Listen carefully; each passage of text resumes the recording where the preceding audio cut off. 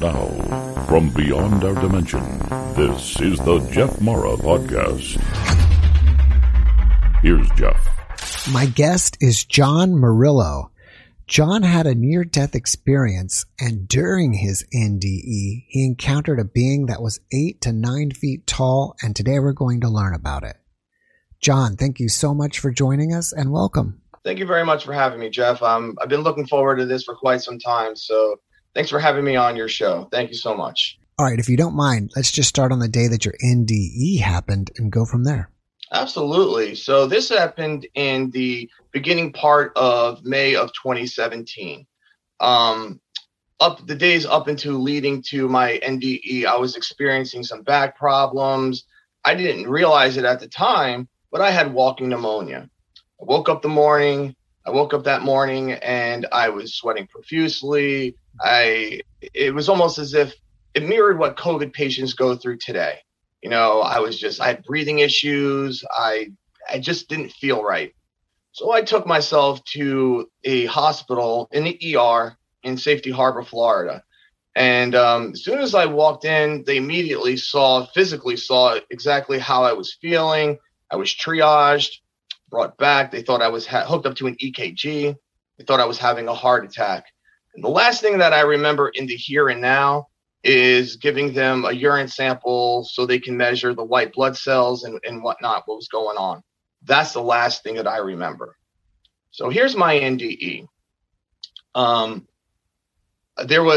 I remember is somehow I was in my office in St. Petersburg, Florida. And I was on the phone. I received a phone call from my girlfriend at the time. And she mentioned, she says, "Hey, how's it going, John? Little pleasantries and whatnot." And she had said that I actually invited her. I said, "Why don't you come on over to my parents' house?" They were out of town. They owned a really nice home on the Manatee River. And I suggested, we'll just go shopping. There's a couple of outlets malls down there. She loved it. Okay, that's great. Yeah, that's a great idea. But she had mentioned that she was hungry. She might stop off and get something to eat. And I said, okay, you know what? I might too, but I'll see you at my parents' house. I hung up the phone, pushed in the chair to my desk, walked across walked across my office floor. We have a huge office, very huge open office work plan. So I walked out of the office, pushed the door open, or actually I used my security key to push the door open, walked down the stairs. When I got to the garage, if you will, the outside parking lot, I remember how the sun felt. It was about 5 o'clock in the afternoon. It wasn't necessarily going down at the time, but you can tell that, the sunset is about to happen maybe like in about 45 minutes or so. So as I opened up the door to my car, I was shuffling around for some CDs, threw some music on, and I started to pull out of the parking lot and I started to, drive home. Now, my parents live in Manatee County in Bradenton, which, for your listeners, I worked in South St. Pete. So there's a bridge that connects Pinellas County to Manatee County without going around the Tampa area. This bridge is called the Skyway Bridge. So as I pulled out of my work parking lot and I'm heading towards the Skyway Bridge to my parents' house. I'm weaving in and out of traffic, I'm singing along to the CD that I had put in. And I remember stopping at, stoplights, watching traffic go by. Light turned green, started to ascend up the Sunshine Skyway Bridge. And as I was descending, I remember thinking to myself, I'm hungry. I think I am going to stop and get something to eat. And I saw on the right-hand side where there was an icon. It said almost, Claremont, so many miles, state road. I forget what the state road it showed. But for your listeners who are unfamiliar with the geographical locations of Florida, Claremont is in Orlando, which is about, 2 hours away from where I was. But it didn't catch on at the time. So as I took that exit, I took the exit, followed the road, and I pulled into what had an outside facade of an 80s McDonald's, but the building was completely white. So it looked like, again, it didn't look like of the modernized McDonald's. It looked like the McDonald's that, I grew up as a child of the 80s, when it was fun, if you will. But anyways, I pulled into the parking lot and I noticed that there were yellow and purple lights that were shining from inside the restaurant. And I saw two guys just walking by or just walking in the restaurant. I opened up the door, and as I was looking to the ground, the tile still had that, that terracotta hue to it, still with that black, almost grayish grout. And I saw about 12 to 15 people that were all around the perimeter of this room. They were all sitting with knees to chest. And I noticed that my girlfriend was there. Now, my girlfriend is a high maintenance type of girl. She likes to wear nice things, always has her hair done and whatnot.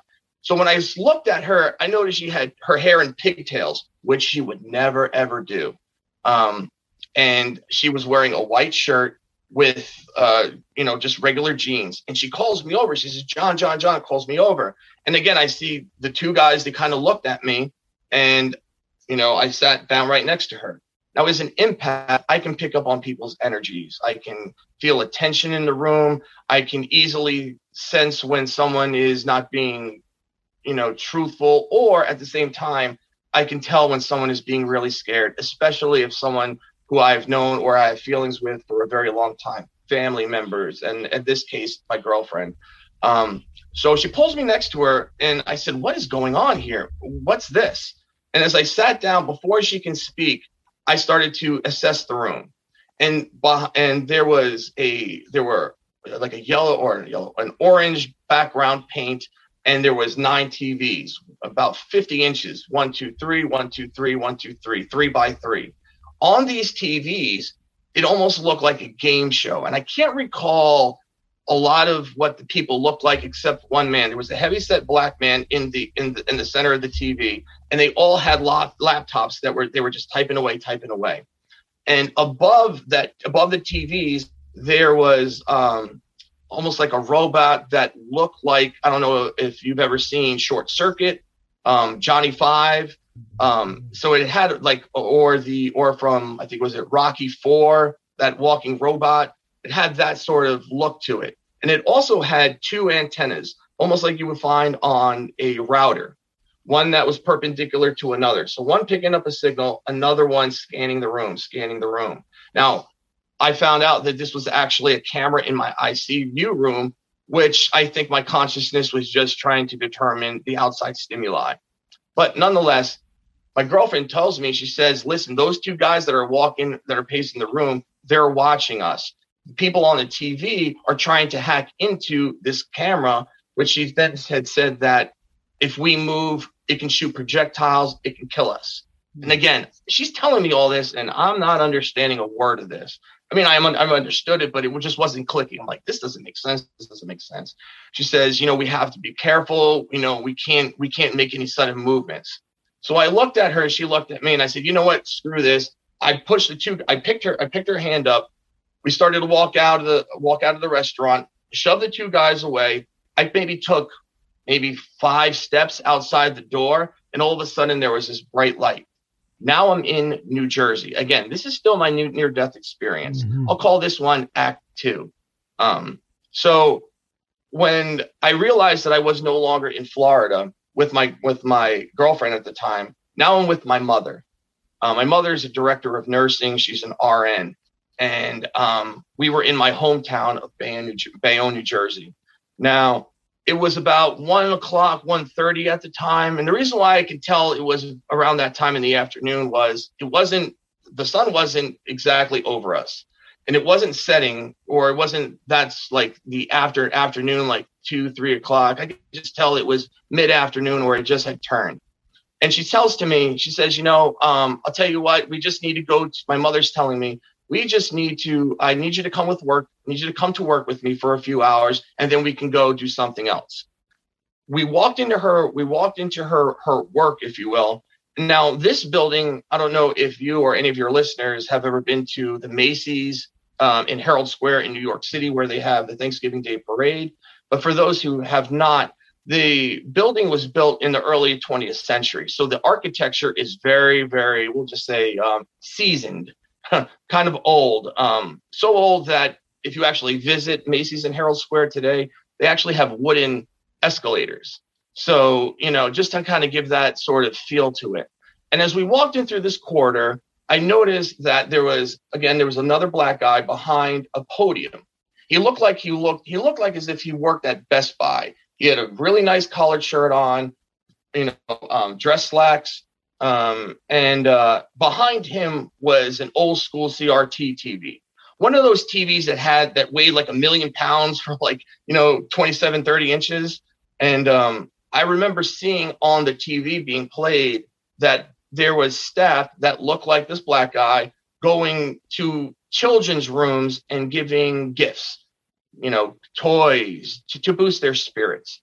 And again, I'm noticing this because my mom said that she needed to go to work. So that kind of made sense. She walked me past this podium and she sat me down in, again, this open floor plan.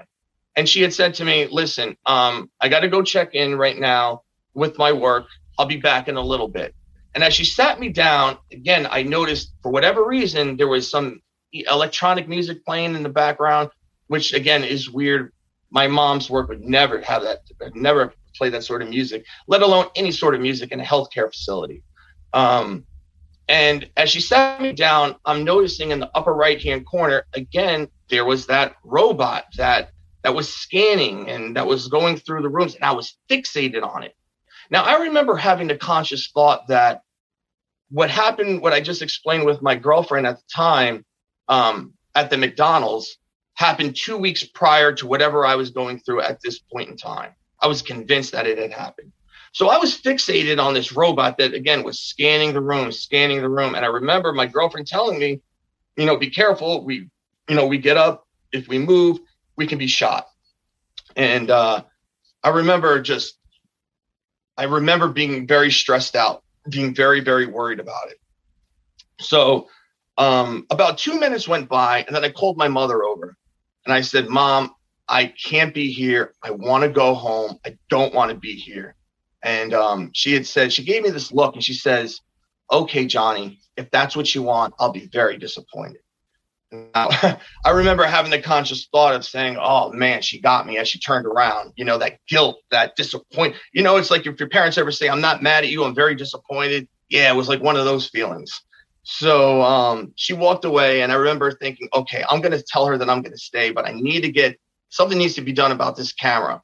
And again, below the camera, there were a total of 9 TVs, 3 by 3 by 3 of about 45 to 50 inches. Again, on these TV screens, there were people that were with laptops that were trying to hack into it, which then again, I was thinking, this is the exact same sort of scenario that I was in 2 weeks prior, or act 1 of my near-death experience. So I called my mother over and I had said, okay, Mom, listen, I will stay, but you got to get me out of here. And I remember thinking to myself, I can't walk. For whatever reason, I couldn't get up and just walk into the other room. Otherwise, I would have. So she says to me, okay, I'm glad that you're willing to stay, but I don't understand why you want to be moved. I told her that I'll stay, but you got to get me out of this room. So I told her why, and I told her that this robot in the corner is very dangerous. It can kill me. She thought I was Uba. She thought I was completely crazy. It wasn't computing to her. But there was this girl sitting to the left of me. She was about 5'7", long brown hair, just a regular person, maybe about 135 to 140 pounds. She actually interjected on my behalf and said, no, your son is right. Something's going on with that camera. Something's going on with this robot. So when she heard that from this other person, she says, okay, you got to give me I'll tell you what, give me a couple of minutes. I'll get Joyce to help. One of her friends' name is Joyce that she worked with. I'll get her to address this issue. But before we do any of this, Johnny, we need to get your temperature down. We need to get your blood pressure down. Now, as I'm during this whole near-death experience, during, this part, the part that happened with my mom or my girlfriend at the time, and into this part going forward, it was as real as in the here and now. I was able to drink. I was able to eat. I was able to I remember smells. I remember, just it was so real. Now, I've done dreaming. I've done lucid dreaming. I've done astral projection. This whole near-death experience was not that. So she gives me this washcloth, which was cold. She puts it on my brow, and I can literally feel the water trickling down my cheek. I take it off, put it in the back of my neck. Again, I can feel it. And then she kept on making it cooler, dipping it in cold water. I remember putting it in my mouth because I was thirsty at the time. And she comes back over to me and she says, okay, so tell me what's going on with this whole robot thing. And as I explained to her what had happened, why I was scared of it, she said she was going to take care of it, which she did. And I told her that the people that were on the TV were the same people that I saw, that I was with, my ex-girlfriend at the time, that they were trying to hack in. And then she validated. She says, yes, I know that they're with computers. They're doing something with computers, and they are like almost like our security team. So it kind of validated what was going on, and which was great and fine for me. But then she was able, with her and someone else, move me into this hallway where I first encountered the black guy behind the podium. So she sits me down there. Now, as I'm sitting across, I guess, from this guy on the podium, very well spoken. And I was also sitting next to another black elderly gentleman. He probably was maybe in his early 70s or whatnot. And again, we're non-ambulatory. I can't get up, neither could he. But the guy behind the podium, he and I started to talk. Now, behind the podium, there was a teal, like the walls were painted in a teal color. Above the walls, there were all these caricatures of this person, and these caricatures emulated like community chess. It's from the Monopoly Man. It was very reminiscent to that, Chance Community Chess, and it was like telling a story. And that piqued my interest. So I asked the guy behind the counter, I said, what is this place? What's going on here? And he started to tell me the story of a gentleman who owned this healthcare facility.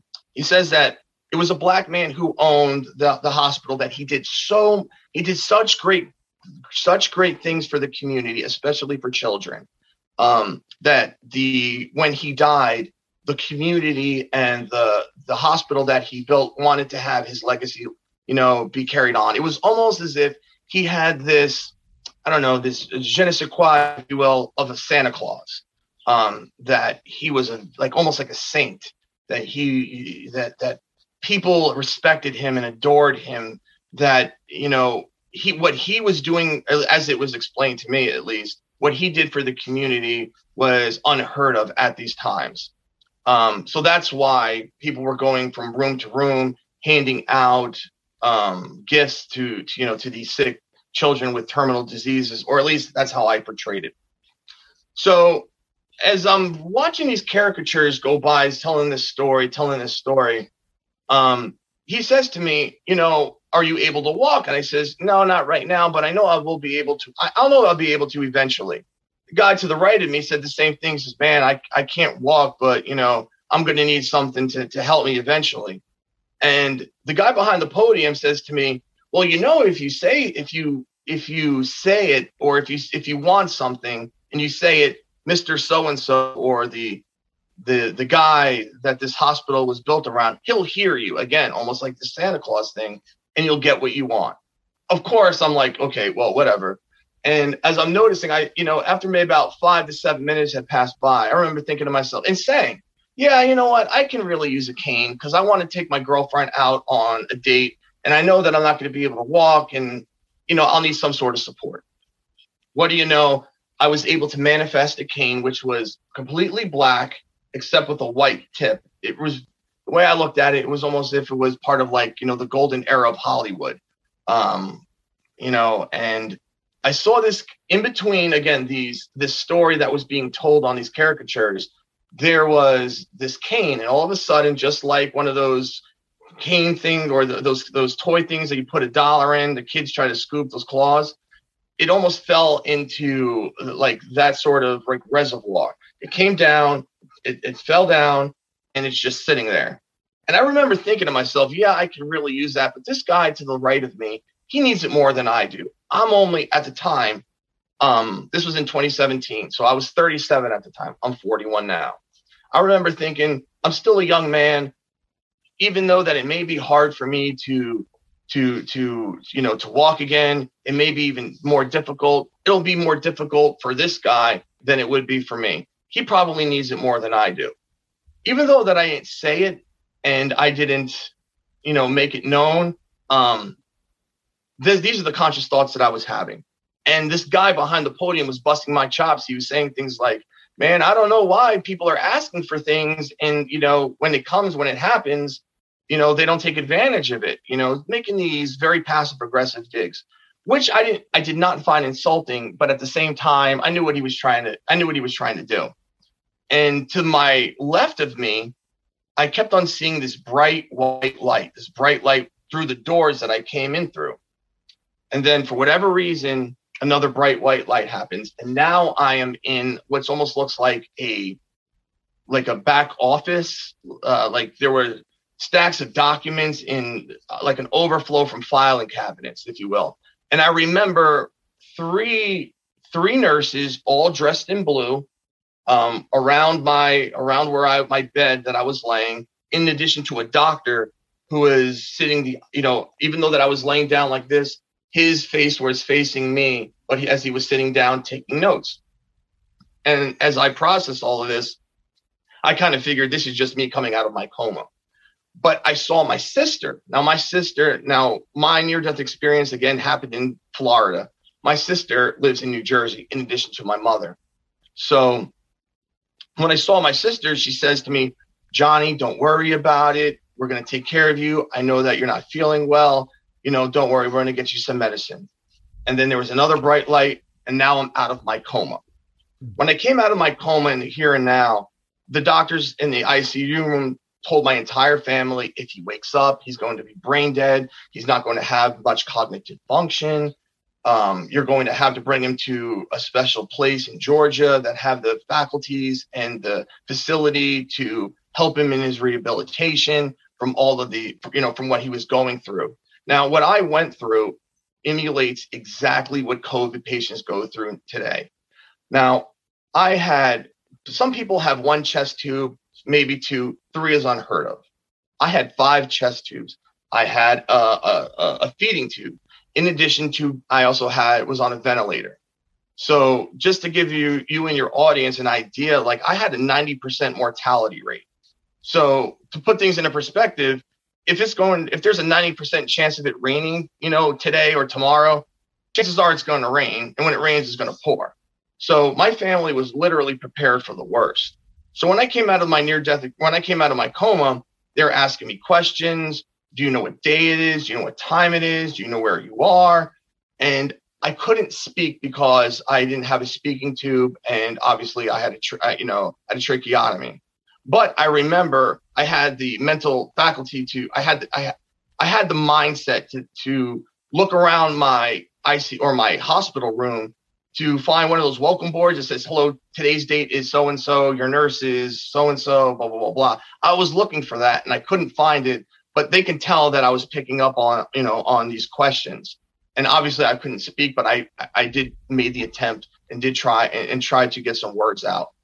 So that night I fell asleep. And again, I was dreaming. I also was full, I was under the influence of a lot of narcotics. So I started to think to myself through that night, okay, I saw my mom, I saw my sister, I have to be in New Jersey. The thing that happened with my girlfriend at the time happened 2 weeks prior.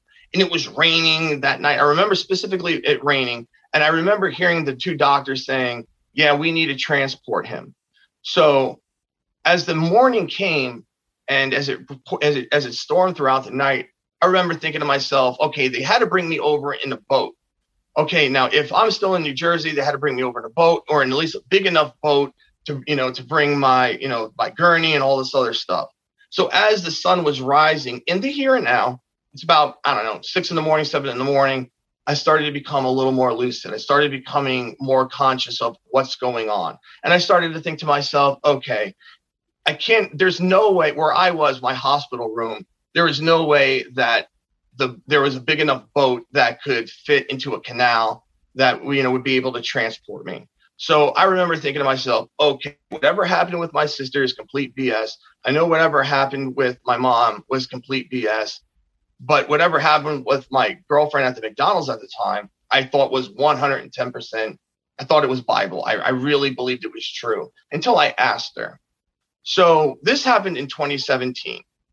So I'm still, and my mom has had experiences, not near-death experiences or out-of-body experiences, but she's had visions, of her, when she was small, about her sister who had passed away from a stillbirth or something along those lines. So I tried, if anyone was going to understand my plight, what I went through, not just what I went through in the here and now, but my near-death experience, it would be her. So I tried to approach it to her, and I started asking her questions, and she just gave me this blank stare, and she says, Johnny, it's all in your head, which I just shut down. I didn't understand. I was like, what's going on here? If my primary guardian, if she is, I love my mom. My mom loves me. I had a great childhood, and, I knew that if anyone was going to tell me the truth, it would be her. But when she gave it to me straight and she says, Johnny, this is all in your head, I didn't believe her. B, I knew what I experienced was 110% real. And I wasn't about to have a conversation arguing back and forth with her about my experience.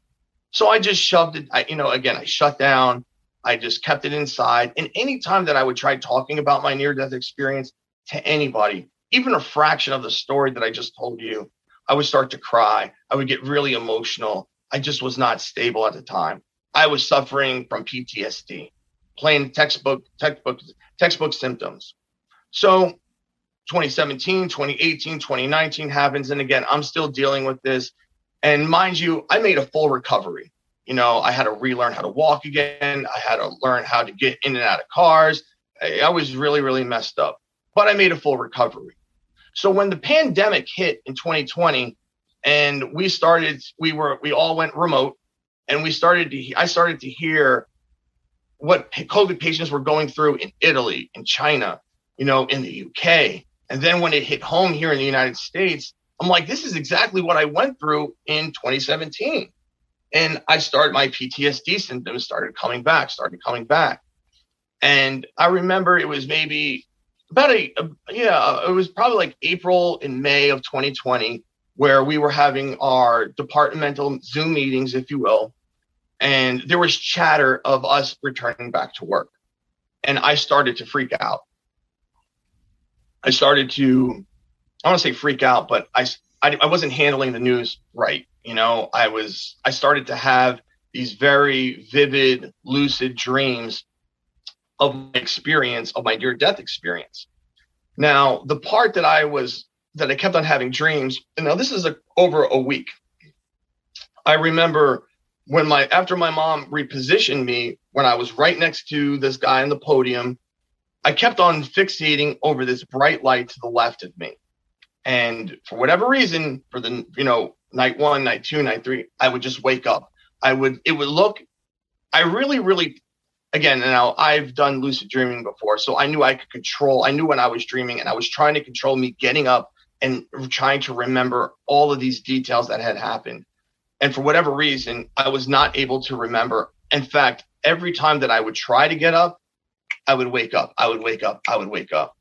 So, of course, I tried the old traditional way. I tried to go see a therapist, and the therapist kept on telling me, well, all he wanted to talk about was things that happened in my childhood or things that led me up, just all these ancillary things. While they were valid, I knew that's not what I needed at the time. So I belong to a community of, we'll just say, of new agers. These are, people that are involved in near-death experiences, people that were ex-military that involved in the secret space program, or ex-government officials, ex-military officials, these people that are very credible that, are into, new age type of stuff, contactees, if you will. So I reached out to a couple of different people, and they pointed me to a guy out that does this regression type of deal. So I started to investigate how, what a regression is, what's involved in it, and how it could help me. So I followed through and I made an appointment. And when I met with this guy, he tells me, he warned me 3 times. He says, listen, I can definitely help you out, but there's a reason why your conscious mind is not recalling any of this. Typically, in my experience, as he's telling this to me, is your conscious mind isn't ready for you. Your higher self, as he explained it, is protecting you. You're in the here and now. You're not able to process, what had happened. You'll eventually remember it, but you're wanting to take a shortcut and find out what's going on. Are you sure this is what you want to do? And he kept on wording this, in 2-3 different ways. And I'm like, yes. I need to find out what's going on. Something happened. It was almost as if like I was watching a movie that I've never seen before, and they keep on turning it off at the end, at the climax, at the end. And it was very frustrating to me. It was affecting my productivity. So I needed some information, and I needed it now. So I was regressed, and here's what I recalled, and this is where it gets funky. So after my mom repositioned me, that white light through the front door was just too unbearable. It was as if it was like I was being drawn to it. I was able to get up. I was able to people that were in, the guy behind the podium, my mom, as if they didn't even exist. I just got up and I walked through the door. And as I opened up the door, from which I'm thinking I'm going to be in my hometown of Bayonne, New Jersey, I maybe took maybe about 2 or 3 steps. And all of a sudden, I'm in this white construct, like when Morpheus is trying to train Neo on what the Matrix is, if you will. And all of a sudden, now I'm seeing this white construct. I turn around to go right back into my mom's work in Bayonne, New Jersey, and the door was gone. Now, as I turned around, like, where the hell am I type of deal, what I'm about to say, everything happened at once. So I turned around, and in front of me was this 8 to 9 foot tall, blonde hair, blue-eyed being. He looked like he belonged on the cover of Vogue or like some fashion. He was just piercing blue eyes, and he was built like very muscular. And I had no fear. Like, people think, I've talked to some of my friends like, oh my God, if I see an 8 to 9 foot tall, I'd freak out. No, it wasn't like that. It was, and in my peripherals, I'm 6 foot tall, so I'm looking at him like this. And how can I explain this? And in my peripheral vision, again, I'm looking at his face, I'm looking at his eyes, and I'm staring up. In my peripheral, I can see, again, he was wearing a very blue type of suit, and there was a Saturn symbol on his right chest area. I'll call it a lapel, but he wasn't wearing a jacket, but like right here. And I don't know, best way that I can describe this next thing is if you preheat an oven to 400 or 500 degrees and you open it up and that heat wave hits you, it was exactly like that, but of energy, of love, peace, understanding, acceptance, unity. Words can't describe on how I felt. I've been suffering in silence for so long that when where I was and what I felt, I didn't have any fear, and I just was at home. I can't explain it. It was, I was happy. I was at peace. Like, I didn't have a care in the world. Like, I was like, finally, I'm here, if you will. And in my mind, in my head, I hear my own voice, but it wasn't my voice. Like my own inner monologue, I hear, you need to go back. You have more work to do. And as I'm staring and I'm seeing him and I'm looking like this, I remember thinking to myself, I don't want to go back. I want to go home. And I remember having this feeling of like, don't send me. I'm please, I want to be here. I don't want to leave. And I knew that he felt my energy. I knew that he did, because he gave me this look as if like a player would a coach or a parent would a small child. Like, he just gave me this humbling response, this acceptance. Like, I know what you're going through. You just have to keep fighting a little bit longer. He never gave me his name, never told me where he was from. I've never had this sort of experience before, but whoever it was, I believe he was part of my soul family. And when I told him that I didn't want to go back, I wanted to go home. He's so tall. He puts his right hand on my left shoulder and boom, I'm out of my coma. Now, when I remember having the feelings of, I went from PTSD, very committed, very, how can I put this? I was determined. I was resolute in finding a solution as to what piece of the puzzle was I missing. And when I found that piece of the puzzle, I became extremely depressed, severe depression, because I'm back in the here and now. It's almost like, you're eating a filet mignon or a ribeye from a 5-star restaurant. And now you have all you're eating is these, TV dinners of Salisbury steak. I know that's a weak metaphor, but I just went from being so happy and at peace to now I'm in here. Now I'm in hell.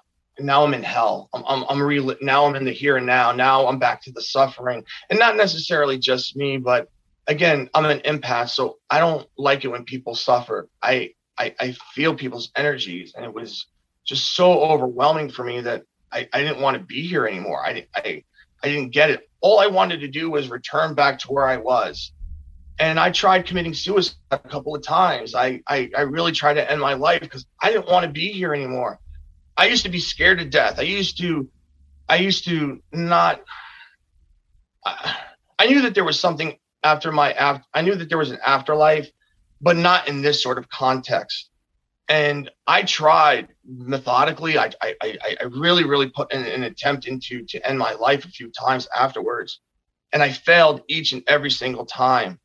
And as my emotional state, had progressed from, PTSD to severe depression to these suicide attempts, throughout this entire time, I started to do a deep dive into Dolores Cannon, into synchronicities, numerology. And the one thing that resonated with me was we're electric, our cells produce electricity. We give off a frequency, and all we need to do is just turn the dial like a radio dial into a certain frequency, and we can manifest our own reality. We can bring about positive change. If we're around positive people, we're going to have positive things happen. It's almost like a karmic cycle, if you will. And I started to listen when the universe was speaking to me. What I mean by that was I started to talk to my brother and my sister and my mom, and they lifted my spirits, for one. I wasn't suicidal anymore, but at the time I was like, I want answers. Why am I still here? What is my purpose? What is this work that I'm supposed to do? I don't get it. I was so confused. And as I started, again, as I'm going deeper and deeper into this research, and I just let myself go. I'm like, okay, universe, lead me. I'm here to do what you need me to do. And through a series of synchronicities and events, brought me up to New Jersey. This is October of this year, a couple months ago. And when I'm in New Jersey, I was there maybe 12 hours, 24 hours, if you will. And I saw a post on Facebook about the afterlife or, an experience and whatnot. And of course, there's a myriad of comments from, yes, I believe you, to no, you're a completely ubats, you're it's fake, you're atheist from your, it was just, it was all over the comments were all over the place. But I shared my experience. And again, I was crying when I'm typing these in my letter, I'm typing this, my experience out, and I'm just crying. I'm in a really sad state. And some guy out of nowhere invited me to this near-death experience group. Jeff, that's where I met you in. Mm. And I shared my experience there, and I started to join other groups. And it became more and more, it was very therapeutic for me to speak on this topic. And not just in this topic, but I also share a lot of information about secret programs, government programs, about consciousness, these hundreds of millions of dollars that the CIA and FBI have invested to find out what exactly is our consciousness, how it does reflect our reality, and why would they keep it secret?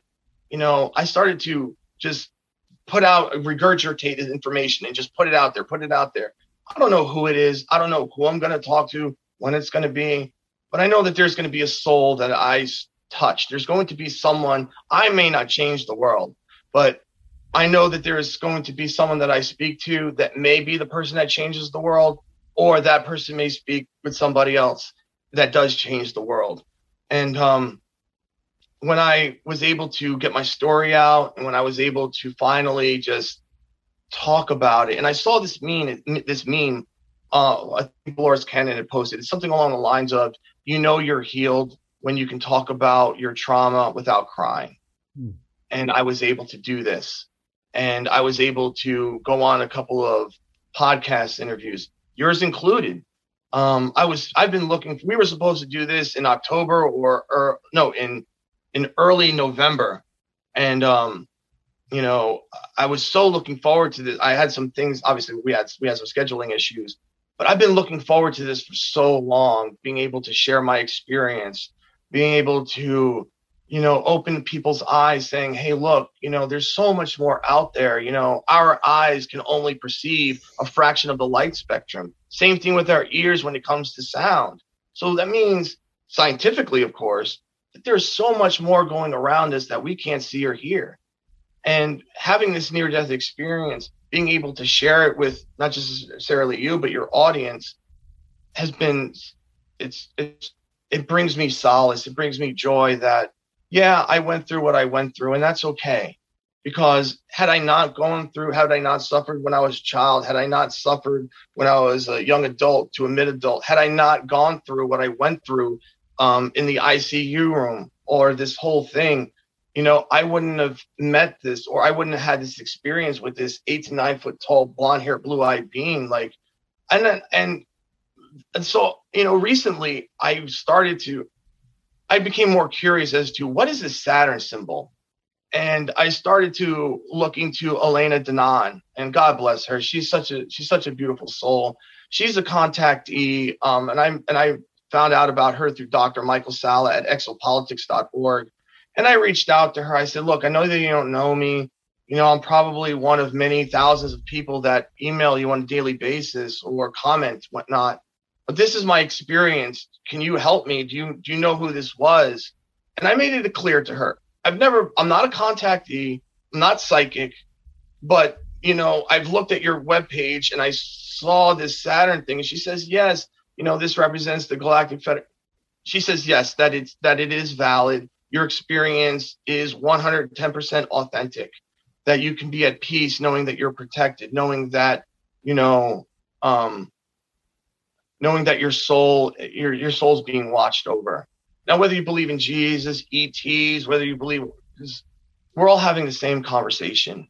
No matter what you call he or she, they or them, these beings, whether it's Jesus or this being that I met, these are pure souls. These entities are just filled with love and acceptance it's just so intoxicating. I just wish the entire world can experience what I did. And if they did, maybe we won't have all these wars. Maybe people would think twice before hurting somebody else, And it really spoke to me. So that's my near-death experience. Well, thanks for sharing that with us. Mm-hmm. It kind of seems to me like in the first part of your NDE before your regression that you went to some other realm and you were like being watched or something. It is true, Jeff. And again, I like to look at things from all sort of angles.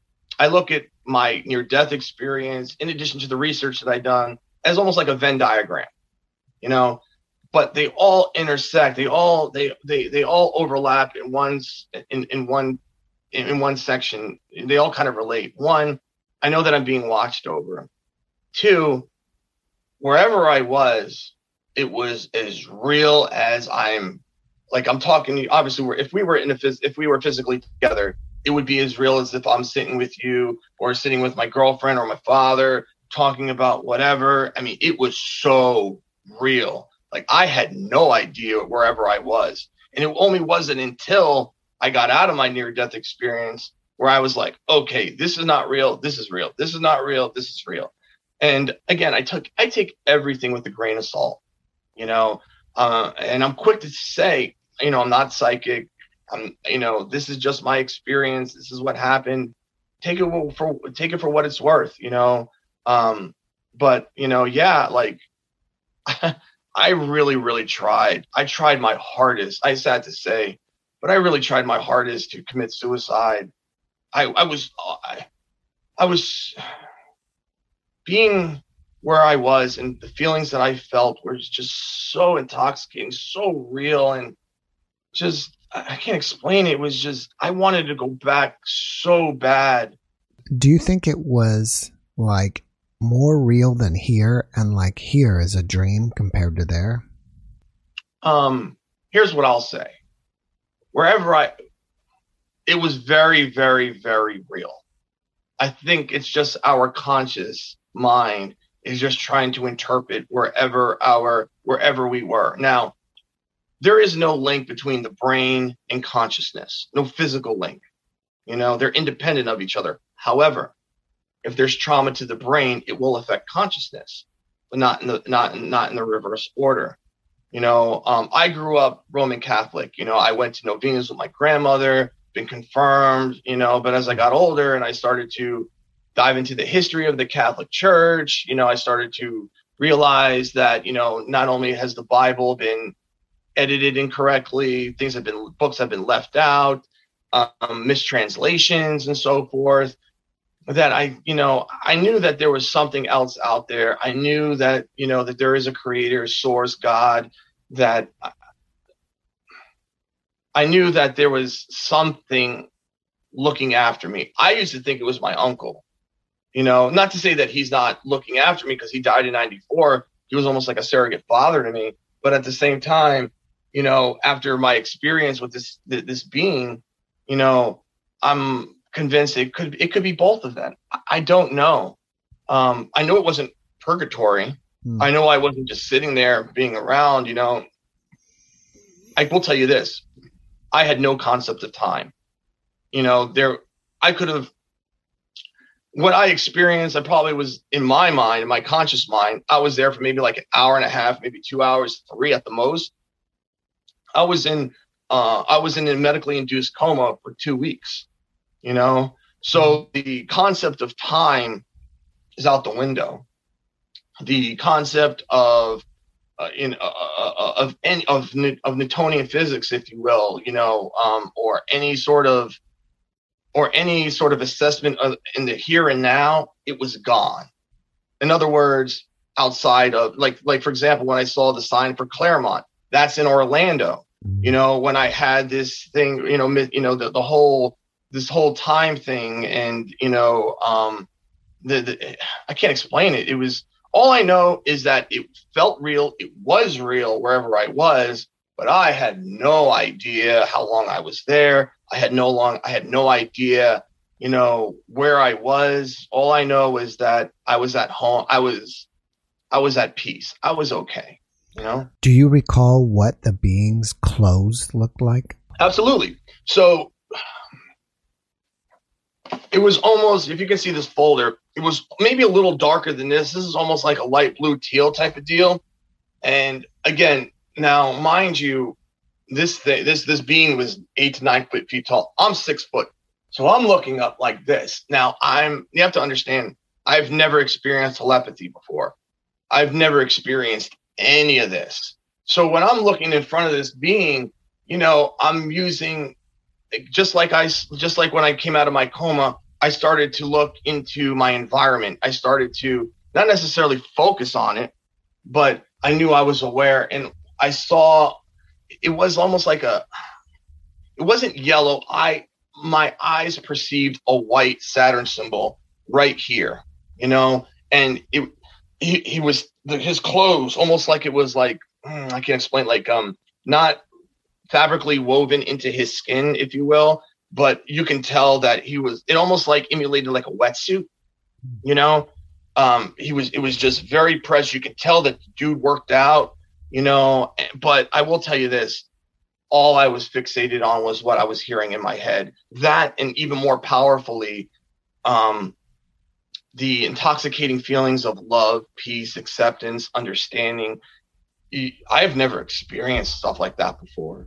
I've never. It's sad to say, in the late 90s, early 2000s, I've dabbled in, I've experimented, with MDMA, ecstasy, and so forth. I know what that feels like. This was not. It was 1,000 times more powerful, 1,000 times more peaceful, and like, even thinking about it now, I want to go back, but I know that there's more work that needs to be done. I know that I'm supposed to be on your podcast. Mm-hmm. Not saying that was told to me, but I know that I need to do activities like this and speak to people like yourself, because who knows? Maybe somebody is driving and wants to listen to your podcast, or, maybe, you have colleagues and friends that will hear this episode, or others, if you will. And it might change their life, or they might, hey, I've seen the same thing in my dreams and whatnot. Now, mind you, like I said, I did a deep dive into all of this stuff, and beings of that sort of density, if you will, or that have that sort of higher consciousness, they're just not going to appear from in front of you. Some maybe, but typically 9 times out of 10, they introduce themselves in dreams, or, so you don't have this shock of, oh, dude, because I tell you what, I've had at least, I've told this story, I don't know, maybe 20 or 30 times to different people, and 25 to 30% of the time, they always say the same thing. If I ever saw an 8 foot to 9 foot tall human in front of me, I'd freak out. Typically, you know what? That's probably the right primitive response to someone who has no background in this, someone who has no curiosity in this. I didn't feel that way. I felt at peace, Jeff. I can't explain it to you. I mean, just the best way, if you can just think of the most happiest memory times the most recent happy memory of giving and of loving other people, that times a million. Words cannot describe how I felt. It was more of a feeling than words, Is the memory of this experience fading? Or is it still real today as it was the day it happened? The memory of this being is like he beat me up in the 2nd grade. Like I remember not just him, but of everything. I mean, small, intricate. Like I said, I've done dreaming. When you dream, I had a dream about you, Jeff. I was on your podcast and we were talking about dinosaurs. Like that. Very short, simple. You might, if you had a dream journal, you might write some things down. Lucid dreaming is when you know that you're dreaming and you can control that dream. It's not an overnight thing. It took a lot of practice for me to realize when this was happening, and then being able to manipulate my dreams when I am dreaming. Sometimes when I'll have nightmares and I know that I'm dreaming, I'll just, I'll wake myself up purposely. Astral projection is basically, it's like your soul traveling. You have no physical body. You're able to see what's going on, consciously in the here and now. But as far as like in intricate details like this, not so much. You're focused on one event, or you're focused on a certain activity, or a certain or a certain person, people, places, or things. But what happened in my near-death experience, Jeff, I was able to recall small, intricate details of my entire experience. I mean, I've listened to a lot of your guests when they speak on their near-death experience, and it's very reminiscent to seeing, people who experience out of body, like have OBEs. They're involved in a trauma or a car wreck, and they can see people working on them. Or if they're in the hospital, they can see the nurses and doctors trying to resuscitate your body. It's kind of like that, but you're actually going through it. And when you're going through it, the people that are physically in front of you, you can touch, you can feel this other person, you see what they look like. You see, I'm able to recall clothes. I'm able to recall music or colors and certain events, speech cadences, tones, a myriad of things. And over time, the more that I think about this, the more that I write things down, because I plan on writing a book about my experience. And the more and more that I speak on it, the more therapeutic it is for me, and the more things that I remember. I'll remember small little. Oh yeah, I remember. Oh yeah, I forgot to mention this, or oh yeah, this is what happened. Not to say that my story changed, but I'm able to recall just stupid ancillary details. For example, like before, I couldn't really recall the lights that were in the McDonald's scene with my ex-girlfriend.